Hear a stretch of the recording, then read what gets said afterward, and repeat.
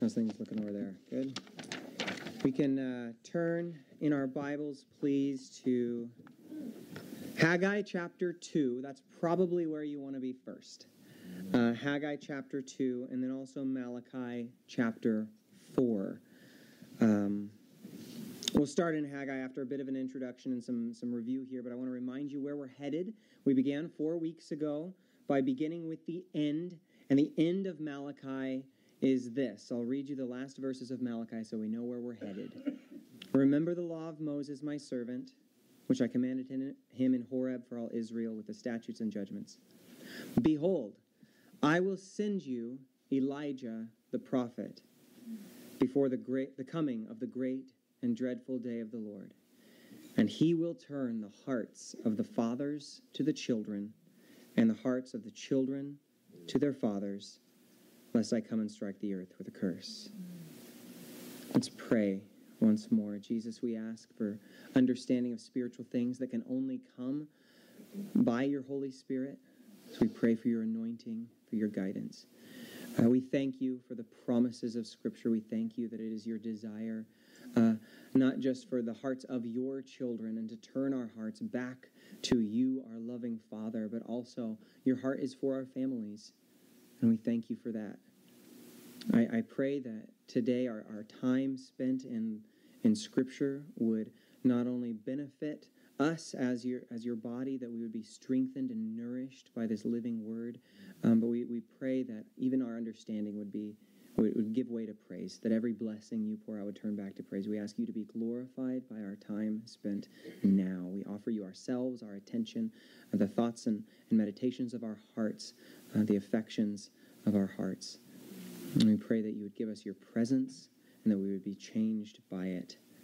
We ask these things for your glory and in the name of Jesus. Amen.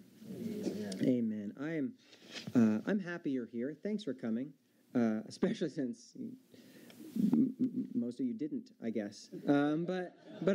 It's Thanksgiving. That's fine. But thanks for coming to this study specifically. I know it's different. We've been just this month of November has been a little different. We're doing 2 books at once because I thought I'd try that. It's Old Testament, which I know is a bit harder for some people. So thank you for coming and studying Scripture here with me. I'm confident that it's a study that we needed. The Lord knows what we need of before we ask Him. So I'm confident that November 2023, we needed a good dose of Malachi and Haggai. And so we're here for it. We need these prophets, and we need both of them to remind us of the importance of God's work across time, across multiple generations.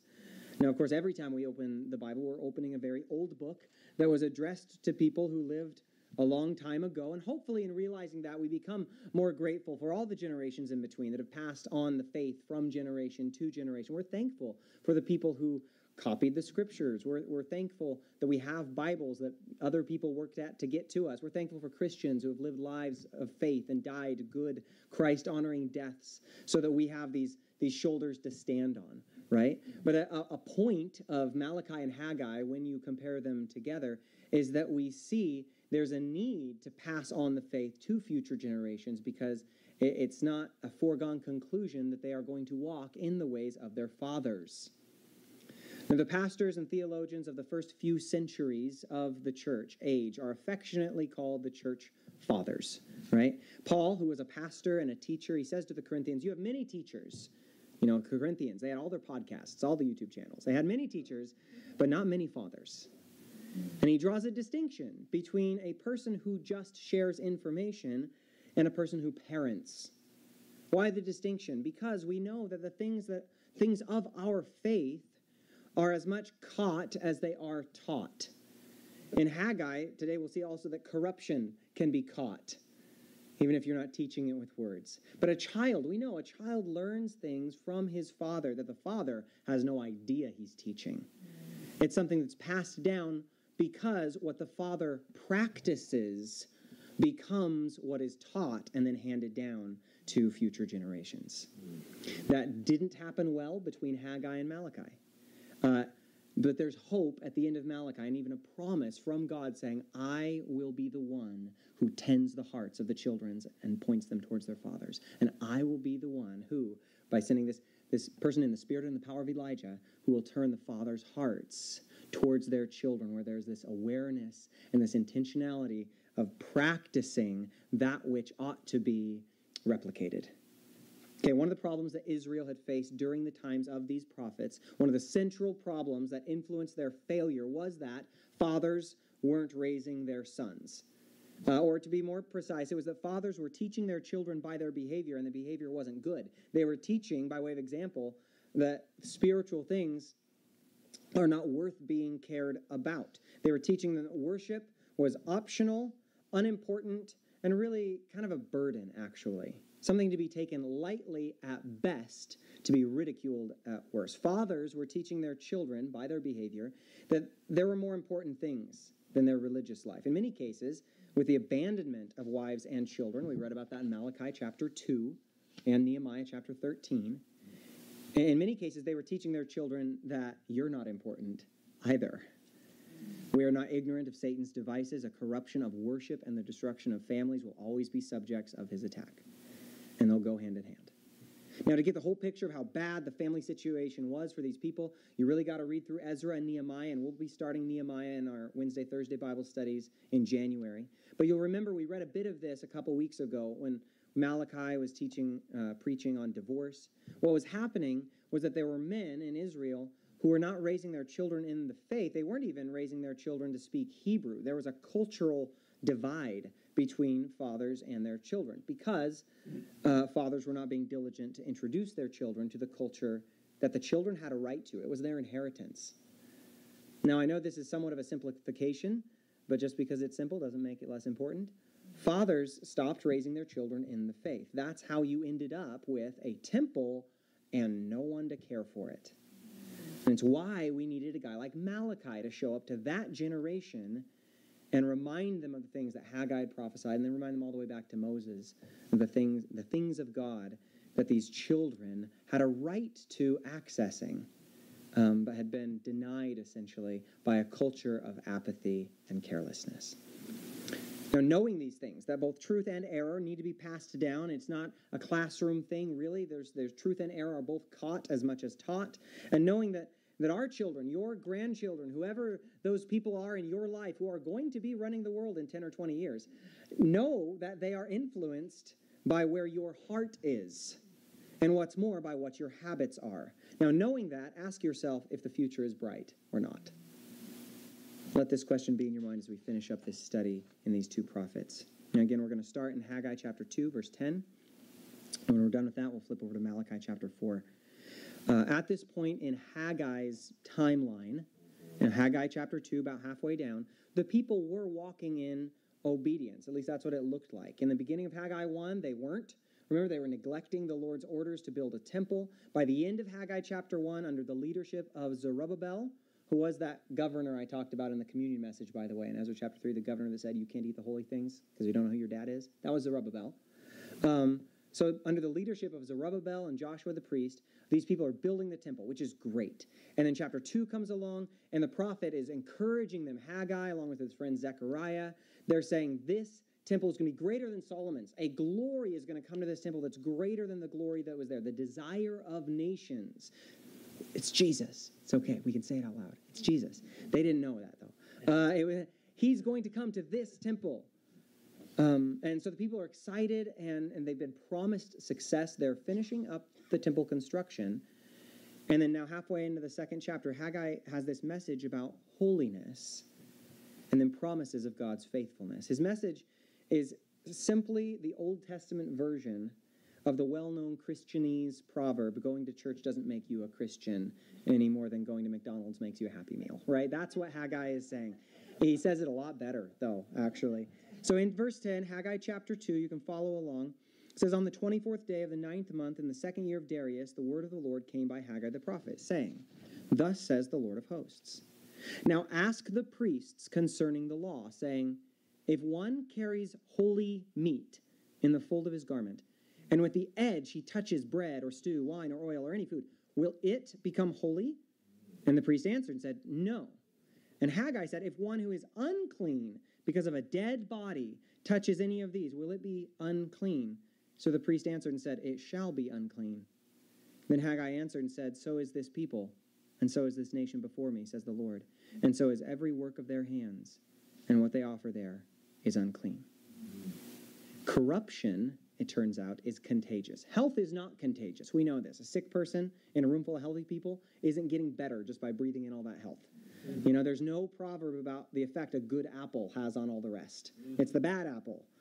The Lord is saying that ceremonial cleanliness works along these same lines, that this reflects something else in the hearts and lives of the people. He says, so is every work of their hands. The people and their work were unclean, like they had touched a dead body. Now, Haggai has been pretty encouraging on the whole. And Haggai said, build the temple, and the people are doing it. It's mostly a positive prophecy overall, but here we have a warning. It's a correction sandwiched between two messages of hope in Haggai, hope and joy. And the warning is this: just because you're in the Holy Land, that doesn't make you holy. Just because you're building the temple, which will see holiness itself, that doesn't make you holy. There's another need that these people had that couldn't be solved just by hanging around God's stuff. What they needed was for God to be their king and their God and their Savior who cleanses them. They needed an act of divine healing from God himself that couldn't be achieved simply by being near or touching holy things. As when a holy thing touches something unclean, it doesn't make it holy. You guys are the unclean ones. And yeah, you've got a temple and that's great, but it's God who cleanses you. It doesn't depend on your ceremonial cleanliness or liturgies. And this is exactly what God is going to offer. When you read this chapter slowly, you study it, it's kind of surprising to see what isn't said, right? The Lord comes to these people in his message through the prophet Haggai. He says, you are unclean. It's like you've touched a corpse. And then you expect the next line. You know, you anticipate what the message is going to be after that. It should be something like, wash your hands, you dirty sinners. Like that should be the next thing, right? Or depart from me into outer darkness if you want to go like in that direction. That's not what the Lord speaks through Haggai. What he says in the rest of this passage is this: your life has been difficult, and from now on, I'm going to bless you. That's the message. Instead of the condemnation that you might expect to hear from an Old Testament prophet, Haggai says you're guilty. Oh yeah, and God is generous. You are defiled. Everything you bring is corrupt, and I'm going to bless you from here on out. That sounds a whole lot of gospel to me. Listen for this grace upon grace that the prophet preaches in these next verses. Verse 15. And now carefully consider from this day forward, from before stone was laid upon stone in the temple of the Lord, since those days when one came to a heap of 20 ephahs, there were but 10. When one came to the wine vat to draw 50 baths from the press, there were but 20. I struck you with blight and mildew and hail in all the labors of your hands, yet you did not turn to me, says the Lord. Consider now from this day forward, from the 24th day of the 9th month, from the day that the foundation of the Lord's temple was laid, consider it. Is the seed still in the barn? As yet the vine, the fig tree, and pomegranate, and olive tree have not yielded fruit. But from this day I will bless you. That's the message the prophet brings. This was the message that was supposed to be passed down to the grandkids. We didn't deserve it. We were corrupt. We had nothing to our name. We were building the temple, and the Lord said it was actually just out of his mercy. And it is this goodness of God that leads man to repentance. In verses 10 through 14, we learn that the people are defiled. In verses 15 through 19, we see that their lives have been hard. But at the end of verse 19, we simply read that God is going to bless them. With this prophet's preaching firmly in their hearts, the people would be prepared once that blessing comes, once the windows of heaven are opened. They would be able to say, this was not of ourselves, but the gift of God. This is grace upon grace. We didn't earn any of these blessings, but God is so generous and kind to us. God, through the prophet Haggai, is assuring his people, my blessings aren't sourced from your performance. Now, are there blessings for obedience? Yeah, there are. If you obey, there are blessings there. It's just like staying in your lane in traffic. You go over to the left one, there's consequences. It's the lack of blessing, you might say. Yes, there are positive consequences for obedience, but let it be known that it was while this people was in a defiled state that God promises, I'm going to bless you from here on out. I'm just gonna. Now, this bit about God showing mercy on the undeserving and reaching out to save while they are in the most need of saving and his demonstrating of his love towards them while they were still sinners, that echoes all the way into the New Testament real well, of course, but it's also going to echo into Malachi. Stay tuned. We're not there yet, but it's coming up. The final part of the book of Haggai is directed to the governor, a man named Zerubbabel. You may know him from Matthew chapter 1. He shows up in the genealogy of Jesus Christ. Actually, he's in both Matthew's genealogy and Luke's. He is the nearest common ancestor for both Mary and Joseph. He's descended of David. He has a right to reign, but never becomes king. Instead, he fills this role of governor with the approval of a foreign power. There's still a Gentile emperor named Darius who will ensure that Zerubbabel never becomes a Davidic king, but that won't stop the Lord from building his kingdom. Read on in verse 20. It says, "And again the word of the Lord came to Haggai on the 24th day of the month, saying, Speak to Zerubbabel, governor of Judah, saying, I will shake heaven and earth. I will overthrow the throne of kingdoms. I will destroy the strength of the Gentile kingdoms. I will overthrow the chariots and those who ride on them. The horses and their riders shall come down, every one by the sword of his brother. In that day, says the Lord of hosts, I will take you, Zerubbabel, my servant, the son of Shealtiel, says the Lord, and will make you like a signet ring, for I have chosen you, says the Lord." Now, all of these things, the shaking of heaven and earth, the overthrowing of kings and kingdoms, Zerubbabel could do none of those things and would see none of those things happen. But God would do them anyway. That's grace. Grace in the long term. Israel would have a king who is above and beyond all other kingdoms, the King of the Jews. And this would not be because Zerubbabel was powerful or great or awesome. His glory, if any, would be in that he was in God's hands like a signet ring that God chose. That's his glory. Zerubbabel could receive the encouragement and see that his authority as governor of the people was not derived from any lesser source. He had been placed where he was, not by Darius, but by the living God, who held him in his hand, who was promising to work in, through, and beyond him. Of course, these promises that would be fulfilled in the near future by Zerubbabel would find their fullness in his descendants several generations down the line. And we hold to hope in a similar way. We have been chosen. We are held in his hand. And our chosenness is not because of what we can or cannot do. It is established by the fact that Christ, the son of David, the son of Zerubbabel, has found perfect favor with God and will not let go of any who are in his hand. And we have confidence in a God who will accomplish what we could not on a time frame longer than our lives last. Now, the mention of these things he's going to accomplish, the overthrowing of kingdoms, the defeating of armies, it's all apocalyptic language. It's end of the world stuff, right? The destruction of Gentile kingdoms implies the restoration of a Jewish kingdom, or really a kingdom of God, which is why the disciples ask in Acts chapter 1, when will the kingdom be restored to Israel? And that leads us nicely into Malachi 4. Congratulations, you're done with Haggai. You get full credit for the entire book if you came to church every Sunday in November. If you don't walk out by the end of this sermon, you'll also get another one as we finish Malachi. In Malachi chapter 4, the apocalyptic language shows up again. In verse 1 of 4, it says, For behold, the day is coming, burning like an oven, and all the proud, yes, all who do wickedly will be stubble. And the day which is coming shall burn them up, says the Lord of hosts, that will leave them neither root nor branch. The day of the Lord being spoken of here is about coming judgment. And this happens a lot in the Old Testament prophecies where there'll be two verses, and the first one has to do with the first coming of Christ, and the second one has to do with the second coming of Christ, or the other way around. Or they'll exist in the same sentence, and they just have two halves, and one sounds a little bit like Jesus of Nazareth walking around, and the other one sounds like Revelation. And a lot of times we'll do our best to just split those prophecies right down the middle and say that all the good healing stuff happens the first time, and that the fire and the judgment is just for the second. It's not that simple. This verse in Malachi 4 seems to be applied to Jesus by John the Baptist in Matthew chapter 3. John the Baptist, who came in the spirit of Elijah, right? He says, Even now the axe is laid to the root of the trees, therefore every tree which does not bear good fruit is cut down and thrown into the fire. His winnowing fan is in his hand.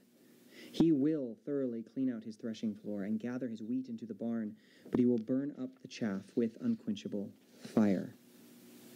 John the Baptist is talking about Jesus, his cousin, who was alive and well and walking to the Jordan River at that very moment. Israel was promised this in Malachi chapter 3, verse 2, which we did last week. Who can endure the day of his coming? Who can stand when he appears? For he is like a refiner's fire and like launderer's soap. Is this Christ's first or second coming? Well, yeah. It's whenever Jesus shows up in the room. He comes and burns away chaff and cleans with that soap. He burns away sin then, now, and always. He cleanses from sin then, now, and in the future. The day of the Lord is most clearly understood to be the day in the future when Christ returns. That's the full literal meaning. But there's layers to these prophecies. Yeah, verse 1 is talking about people, the ones who do wickedly, they will meet their judgment. The attitude of Christ towards wickedness, though, is the same yesterday, today, and forever. When Christ comes to you, he is still coming with matches and kindling. Wickedness is still warred against. But for those who fear his name, this war against your sin looks like healing. That's what verse 2 says. But to you who fear my name, the Son of Righteousness shall arise with healing in his wings.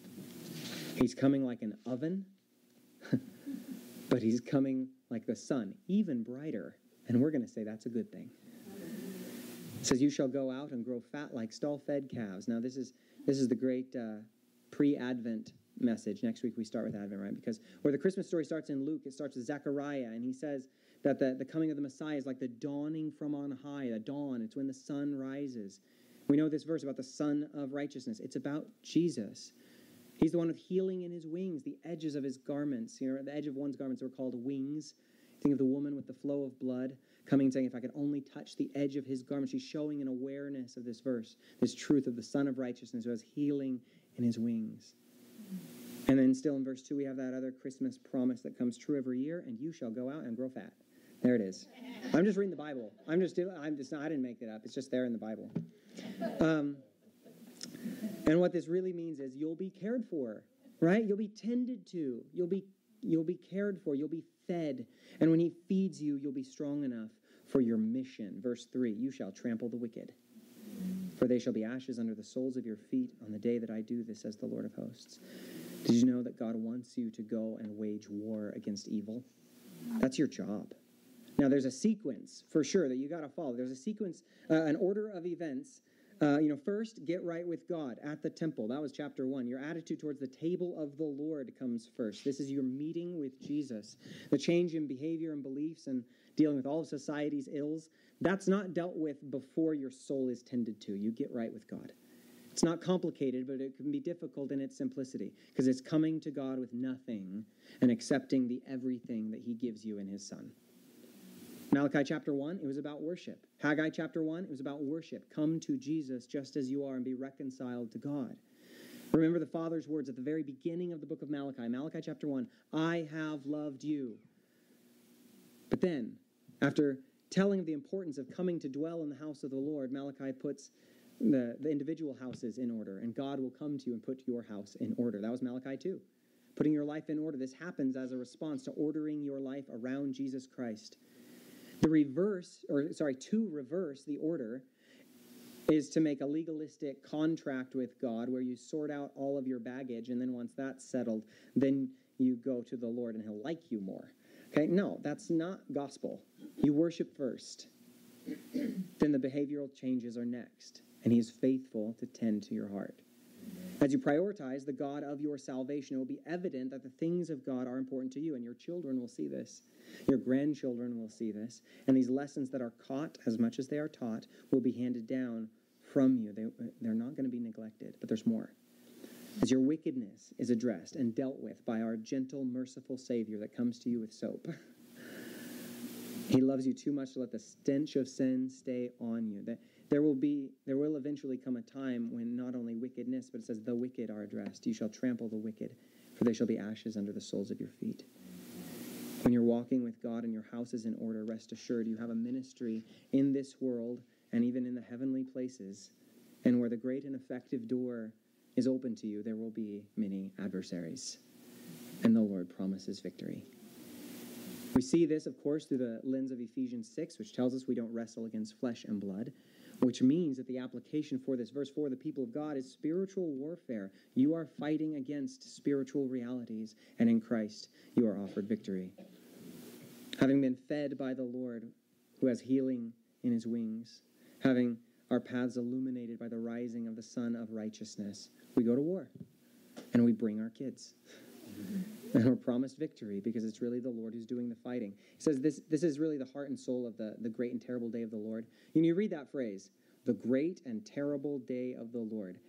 And you think of the end of the world. You get the imagery of the book of Revelation stuck in your head, and it's not always pretty.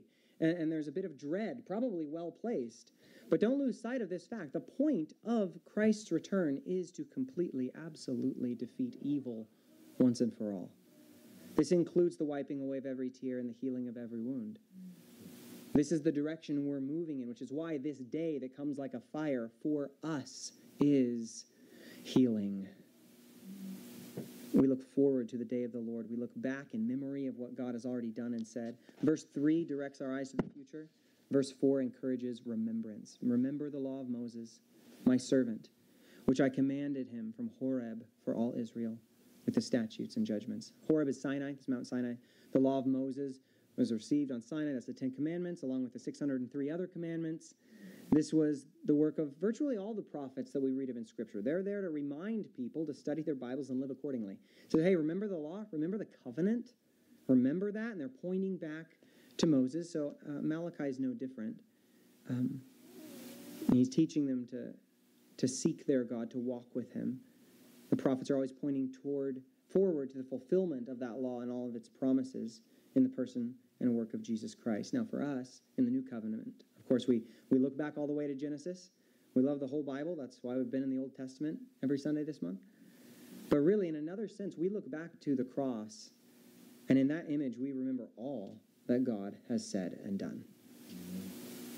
When Malachi says, remember the law, he's saying, remember what God has said. But then we get to the book of Hebrews, and we say, yeah, in former times, God spoke through prophets. In these last days, he's spoken to us in Son. Everything that God has said, he said in Christ. We look at the final word of God in Jesus and hope for his return. We proclaim the Lord's death until he comes. Now we're coming up on the closing words, final words of the Old Testament. This promise. Verse 5 says, behold, I will send you Elijah the prophet before the coming of the great and dreadful day of the Lord.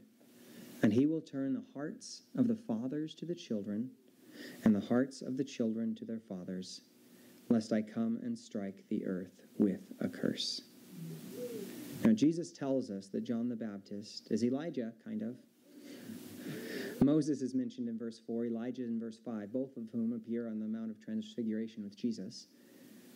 Now, I said in the first week that this concept of family reunification would serve as a sort of lighthouse in this study. It's the end that we've been heading towards. I want to reiterate that the absence of this familial connection is a cause of Israel's lapses of faith. I need to make the point clear that the neglect of this father-to-child and child-to-father connection would invite, sounds like it would guarantee, a curse. And that the turning of fathers to their children, and likewise, would prevent that curse that was otherwise headed their way. The people of God had forgotten the love of God. They'd come to doubt the love of their Father. That was chapter 1, verse 2. Remember the spiritual climate that existed when Malachi came on the scene. Worship was neglected. How did people get there? Well, many factors, of course, but a root one was fathers were neglecting their households, which is what Malachi chapter 2 is all about. And God is now saying to a wayward people that he will send help. He will tend to the hearts that are in need of a redirect. Now, of course, there's personal application that exists here for families. It's not hard to lift off the page the obvious truths that we need to hear. Fathers, lead your families well. Elders, invest your time and your wisdom in younger people. Young people, listen to your parents. Parents, by prioritizing the things of God in your family, you are giving the children of the Lord, you're giving the children that the Lord has given to you access to their inheritance and training them how to use it. All of that's there, and we ought to take that seriously. And we have to take it seriously if we're going to take these scriptures seriously. Now, it's impossible not to see the call in Malachi to families when studying this book, the call especially to husbands and fathers that exists in this book, especially in chapter 2 and 4, it's kind of obvious. It's clear that God has determined that there are blessings and curses that depend on the heart's condition of the men who are either leading or neglecting their families.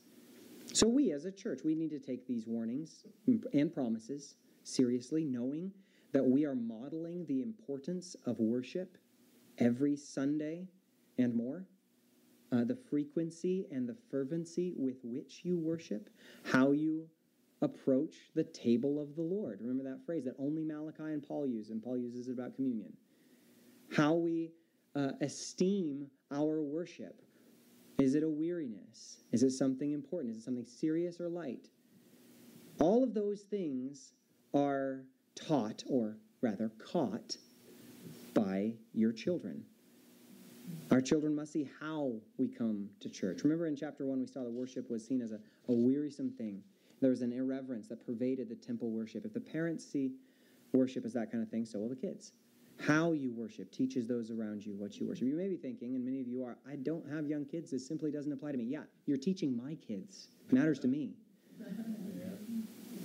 Okay, you're teaching my kids, and that's by design. The children in our church should see the body of Christ come to worship, and they should see reverence when approaching the Lord's table. And they should see the importance of what we do here on Sunday mornings. It's one of the reasons why my kids stay in service. It's not just so that they can hear me or because I don't want them to hear from someone else. No, it's so that they can see you. I have my kids in church so that they can see you worship God and receive from his word. This is their inheritance, and you are part of passing it on to them, passing on to them the graces that the Lord has given to you. Now, God promises the people in Malachi, a day when the generational gap and the generational distress that is so often simply taken for granted would be bridged from heart to heart. Find your place in that promise. Now, again, there's practical ways we might think to deal with all of this, and it's going to be different from family to family, depending on where you are in the timeline, really. And we could all find some sort of personal application, but we would be wrong to end Malachi only with a to-do list. The promises of God run much deeper than that. John the Baptist came in the spirit and power of Elijah. Israel is called the children of God throughout the Old Testament. God is their father. John says in 1 John 3, for now we're called children of God. That's a label that you get to wear as well. The one who turns the people to their God is the one who says, behold the Lamb of God who takes away the sins of the world. He's the one who says, he must increase, but I must decrease. The Father's love, which is easily forgotten by sinners like us, is seen perfectly in the Lamb of God who John declared. Haggai's message, okay, Haggai, other prophet, remember, keep the older guy, 2 chapters, not 4 chapters. Haggai's message to an unclean people was a promise of grace. Malachi, who corrected a generation of men who were not leading their families well, ends with a promise to tend to their hearts, not a command, not an ultimatum. Now, much has been made that the Old Testament ends with that word curse, and it's worth noticing. But if you read those verses, the Old Testament does not end with the pronouncement of a curse. It ends with the promise of its avoidance. It's not a command, it's not an ultimatum, it's a promise to turn the hearts of fathers and children towards each other. As such, the end of the message of Malachi cannot only be the to-do list, the personal application. The end of the message we have here is a vision of the goodness of God. God is the Father whose heart is for his children. The way in which he has turned our hearts back to the heart of the Father who loves us is in Jesus Christ. Our wayward hearts are reoriented to God in Christ Jesus. We sang this morning, thou must save, and thou alone. Our wayward hearts, our disordered loves, our irreverent attempts at worship, our apathetic approach to holiness, all of these things are tended to by God himself when our hearts of stone are replaced with hearts of flesh and we come to realize the whole truth of the Father's words from chapter 1, verse 2. I've loved you. I'm your Father, and I've loved you. Christ, in laying down his life for his friends, has displayed perfect love. And it's the love the Father has for his children. All curses are undone in Jesus. All who are gathered under his wings are saved from the curse of sin and death. That's where the Old Testament ends. Unfulfilled, yes, because Christ wouldn't come for another 400 years.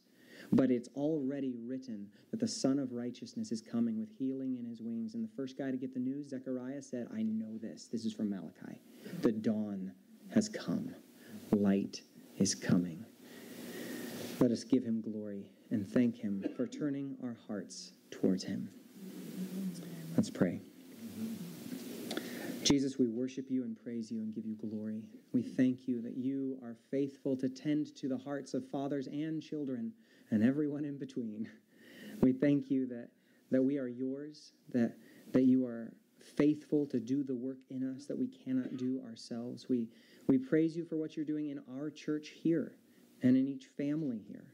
We pray that we would be faithful with this message of your faithfulness. In Jesus' name, amen. Amen. Amen. Please stand.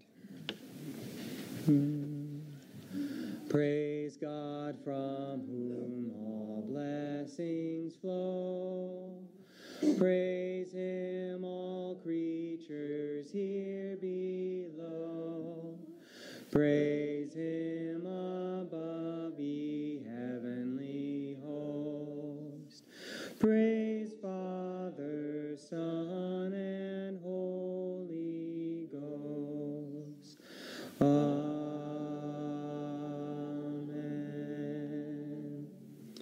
You are sent.